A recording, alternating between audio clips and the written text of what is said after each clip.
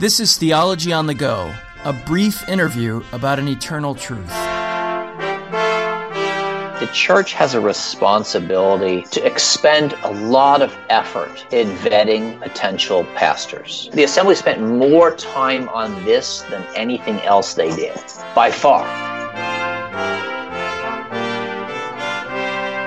We're delighted again to welcome Dr. Chad VanDixhoorn to speak with us today. He's spoken with us before about the Westminster Confession of Faith. He's spoken about the Westminster Assembly and preaching.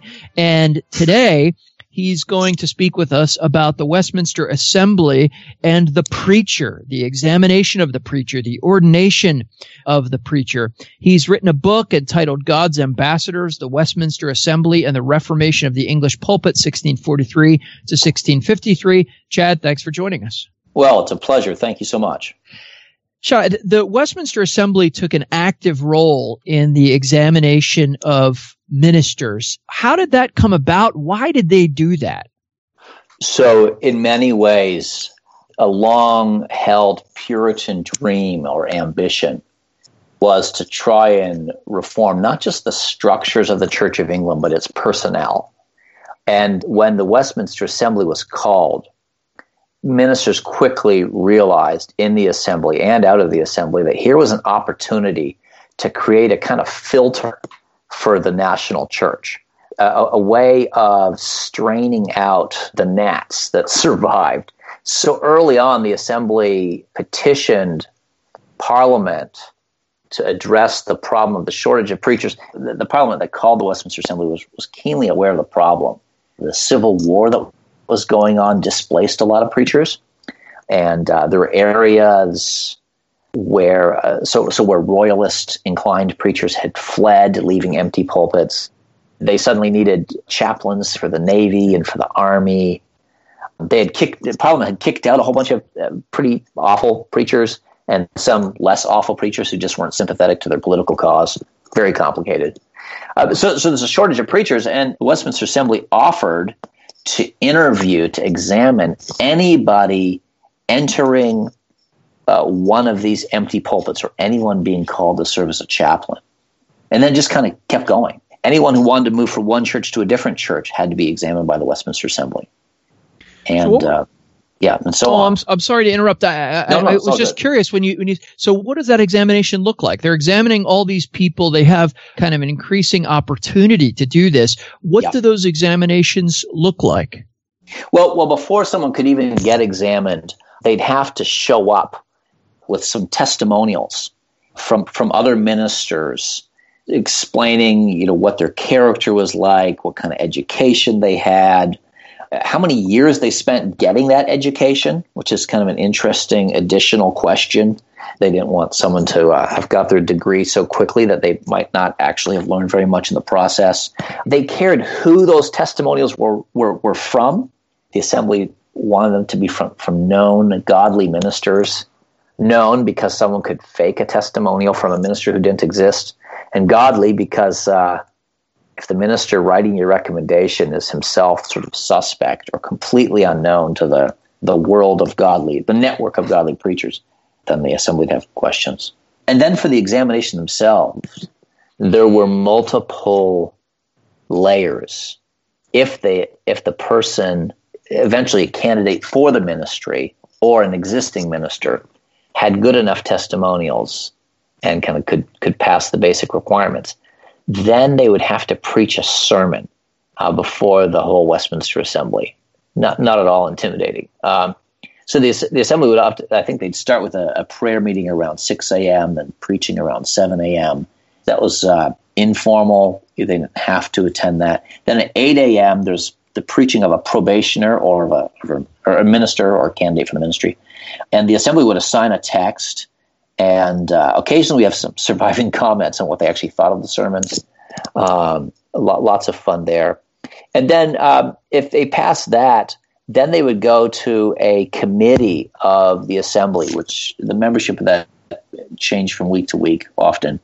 And there they would be asked to translate, the usual, translate a passage of Hebrew and Greek into Latin, They would be asked to give a Latin defense of a given doctrine. They'd be questioned in church history and in theology. And interestingly, they'd be questioned in all sort of difficult places of Scripture, a wide sampling of that. And so the issues of the day, whatever the theological hot-button debates were, they'd be questioned all those things too. They'd be asked what kind of books they read. I mean, it was a very thorough multi-day exam. Do we have a sense of what the success rate was for these candidates? Yeah, so this is what's interesting. The success rate is pretty high. And I ought to be able to quantify that, actually, having spent this much time working on the subject. But I haven't done that kind of metadata. But they did about 5,000 examinations, maybe, of about at least 4,000 ministers. The data is rough around the edges due to lost manuscripts and gaps and unknown people and so on. But really incredible effort. I mean, more people changed places during the Westminster Assembly's tenure. There's a sort of a greater upset in terms of clergy in England than at the Reformation or the Restoration of Charles II. I mean, it's probably the greatest upheaval in English church history. That is a really remarkable note. Wow. Now, do we have a sense? I know this is difficult to gauge because we're talking about spiritual matters here, but in a sense, did it work? I mean, did testimonies of that day reflect the fact that the level of preaching was better than it had been, the level of pastoral care and oversight was better than it had been? I mean, do we have a sense of whether or not this made a difference? Yeah, so it's interesting. So there's two parts to the answer because there's two main areas where the Assembly was examining people. They examined all fellows for university posts as well, for college posts in Cambridge and Oxford. There, I think the consensus is that the men who were replaced might have been marginally less learned than the people they were replacing, but very diligent and definitely more godly. So as mentors, they might have been better. As tutors, the jury's still out. So that's college placements. In terms of the church, I think many chroniclers of that day would have considered what was going on to be something of a revival. They wouldn't have used those later words or terms, but there are lots of testimonies of people just saying that, this is the best time spiritually. I mean, there's a war going on. It's awful in that sense, but the best times of their lives, the 1640s, the preaching improving, the quantity of preaching dramatically increasing. So, yeah, there seems to be a lot of evidence that things go up a notch. But, it's not a black hat, white hat situation. There's some very godly, useful Episcopalian preachers who were removed from their posts. And there's some godly incompetent and competent, but only marginally more godly people replacing them in some instances. So there's a lot of gray areas to my answer. Now, when we fast forward to today, though, what do you think are the lessons learned from the approach they took to ministerial training and to examination of candidates for the ministry, the priorities they had for those things? What are the lessons we can learn from that for today's church? Well, yeah, great question, big question. It seems to me there's at least three things that we can learn. First, the church has a responsibility to expend a lot of effort in vetting potential pastors. I mean, the Assembly spent more time on this than anything else they did, by far. More man hours, if you will. I think that's a fair estimate. So, it's the untold story of the Westminster Assembly that they invested so much time and energy in not just defining the pastoral office, but in examining them. Second, the Assembly set the bar pretty high, but knew when to offer a little bit of wiggle room.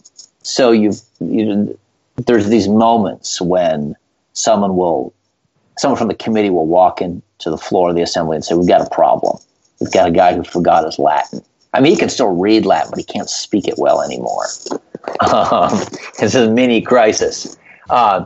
And guys at the assembly say, well, I mean, come on, let's be honest. A couple of us don't speak Latin very well either anymore. And they say, look, we'll give the guy a pass because he can still read Latin. And he needs to be able to read Latin because all of our learning is in Latin. And it's an interesting comment. What I find interesting about this episode is two things. First of all, they realize there's exceptions. You know, if someone's not going to a university town, he's going to some rural parish, he might not need the exact same set of qualifications as someone, you know, preaching in an important place in London or something like that. The other thing that's interesting, and I think has some relevance for today, and now this is potentially a hobby horse, so tell me to dismount if you want me to, but they recognize that people need the skills not only to learn, to read Greek and Hebrew and be conversant with the issues of their own day, but also to be in touch with the wisdom that the Holy Spirit's given the church in the past. And I wonder if the analogy today is, you know, ministers needing to be able to read Old English. You could fairly say that all of our learning is in older English. Until, you know, World War I, people phrase theological writings and sermons in a frequently and deliberately archaic English. So some flexibility and yet kind of a minimum standard of conversance with the tradition in which they minister. Third thing that I think is interesting is the breadth of knowledge that's assumed amongst those testing the ministers and those being tested.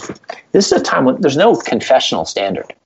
They've chucked the 39 articles and they haven't written a confession, or the confession's not yet been approved as the new sort of standard for the Church of England. So they're examining about 5,000 ministers. The guys just can't say, yeah, I agree with the system of doctrine taught in the Westminster Confession of Faith or the 39 articles. They've got to really go in depth and ask them a lot of questions. I think now that we do have in Presbyterian churches a standard of doctrine, I just hope that we will continue to really dig down deep. What does a guy really know? Can he explain the scriptures? Can he talk about the difficult parts of scripture, or does he just kind of migrate to an easier part when asked a hard question? So that was like an oppressively long answer. No, but it's helpful because I understand what you're saying. And now, is there a sense that one of the challenges I would think since they didn't have a confessional statement that they were working from explicitly, is making sure that the examinations themselves were balanced. One of the nice things about having a confessional statement to work through is you can kind of work through each part of it. But is your sense that they did sort of have an implicit confession, an implicit set of doctrines that were guiding the examinations? Yeah, so the Assembly writes this little-known document, which I call the Shorter Confession, which says what people of the church need to believe to be members. It's pretty bare bones. Here they obviously have something much more robust in mind for ministers. And I guess it would be something like the confessional consensus amongst Reformed churches at the time. So that's what they're striving towards for ministers in the church. And, you know, I'm not saying we don't need a confessional standard. The only modest claim that could be made is if you've got a group of people who've examined thousands and thousands of ministers, they should be able to make pretty good judgments without a stated system of doctrine. But that's a fairly petite and uninteresting claim. So I'm certainly not saying that confession has no utility here. I think it has immense utility, and they got a lot of experience examining people. So it'd be interesting to look at whether their judgments get better over time or become more confident over time as they do this as the years go by.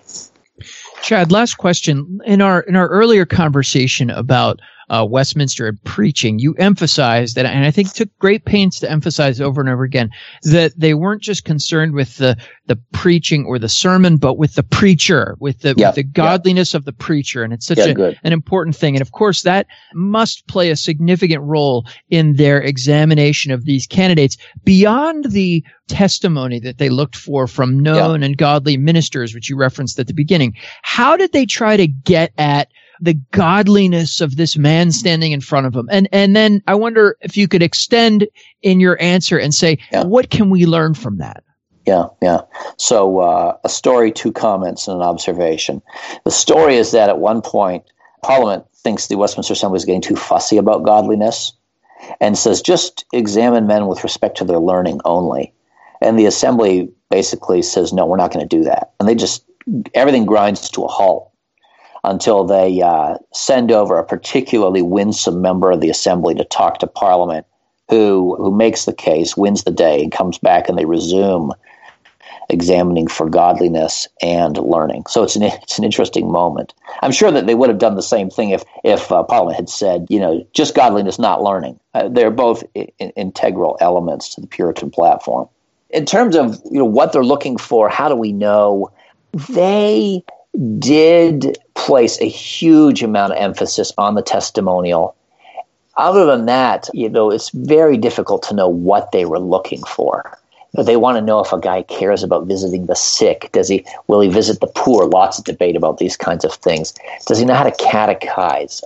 There's some kind of practical theology examination questions. But again, that's more exercise of ministry than character of the ministry. So huge emphasis was actually placed on these testimonials and not on examinations about his godliness. That's one comment. The other comment is that the Assembly, interestingly, does have some questioning about his conversation, which means his life. We don't know what they asked. So huge emphasis on the testimonial, some discussion about his conversation. They never ask about the guy's conversion. They never look for a conversion narrative. They just want to know whether the man trusts in Christ and what that looks like in his life.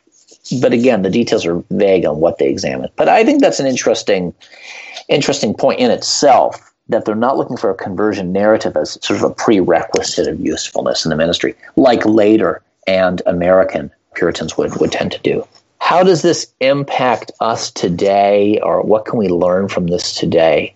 I think that a study of the Directory for Worship section on preaching and what it assumes or implies about the preacher is really pretty edifying. And I think it's chapter 7 in my book where I try and reflect on that, draw out some of what they're saying. And I mean, it was edifying to write. I don't know if it'll be edifying to read, but it certainly was impactful for me and led to some useful time of prayer and continued examination of my own life there. So. Well, I can testify as a reader that it was very helpful to me as well. And so, Chad, thanks for your time today. And then thanks as well for your ongoing work, which has been very illuminating and helpful for me, both in my understanding of the past, but also my understanding of the call to the ministry today. So thanks very much. Well, praise God and thank you. Thank you for listening to Theology on the Go.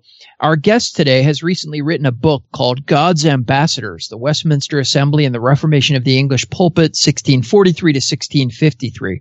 Just for listening, we'd like to give you the opportunity to win this book. So go to placefortruth.org, click on the Theology on the Go link, and there will be a link there for you to enter and win. Thanks also for continuing to support the work of Theology on the Go and the Alliance of Confessing Evangelicals. If you're able to make a donation, you can do that at alliancenet.org or at placefortruth.org. And thanks for listening to Theology on the Go, a brief interview about an eternal truth.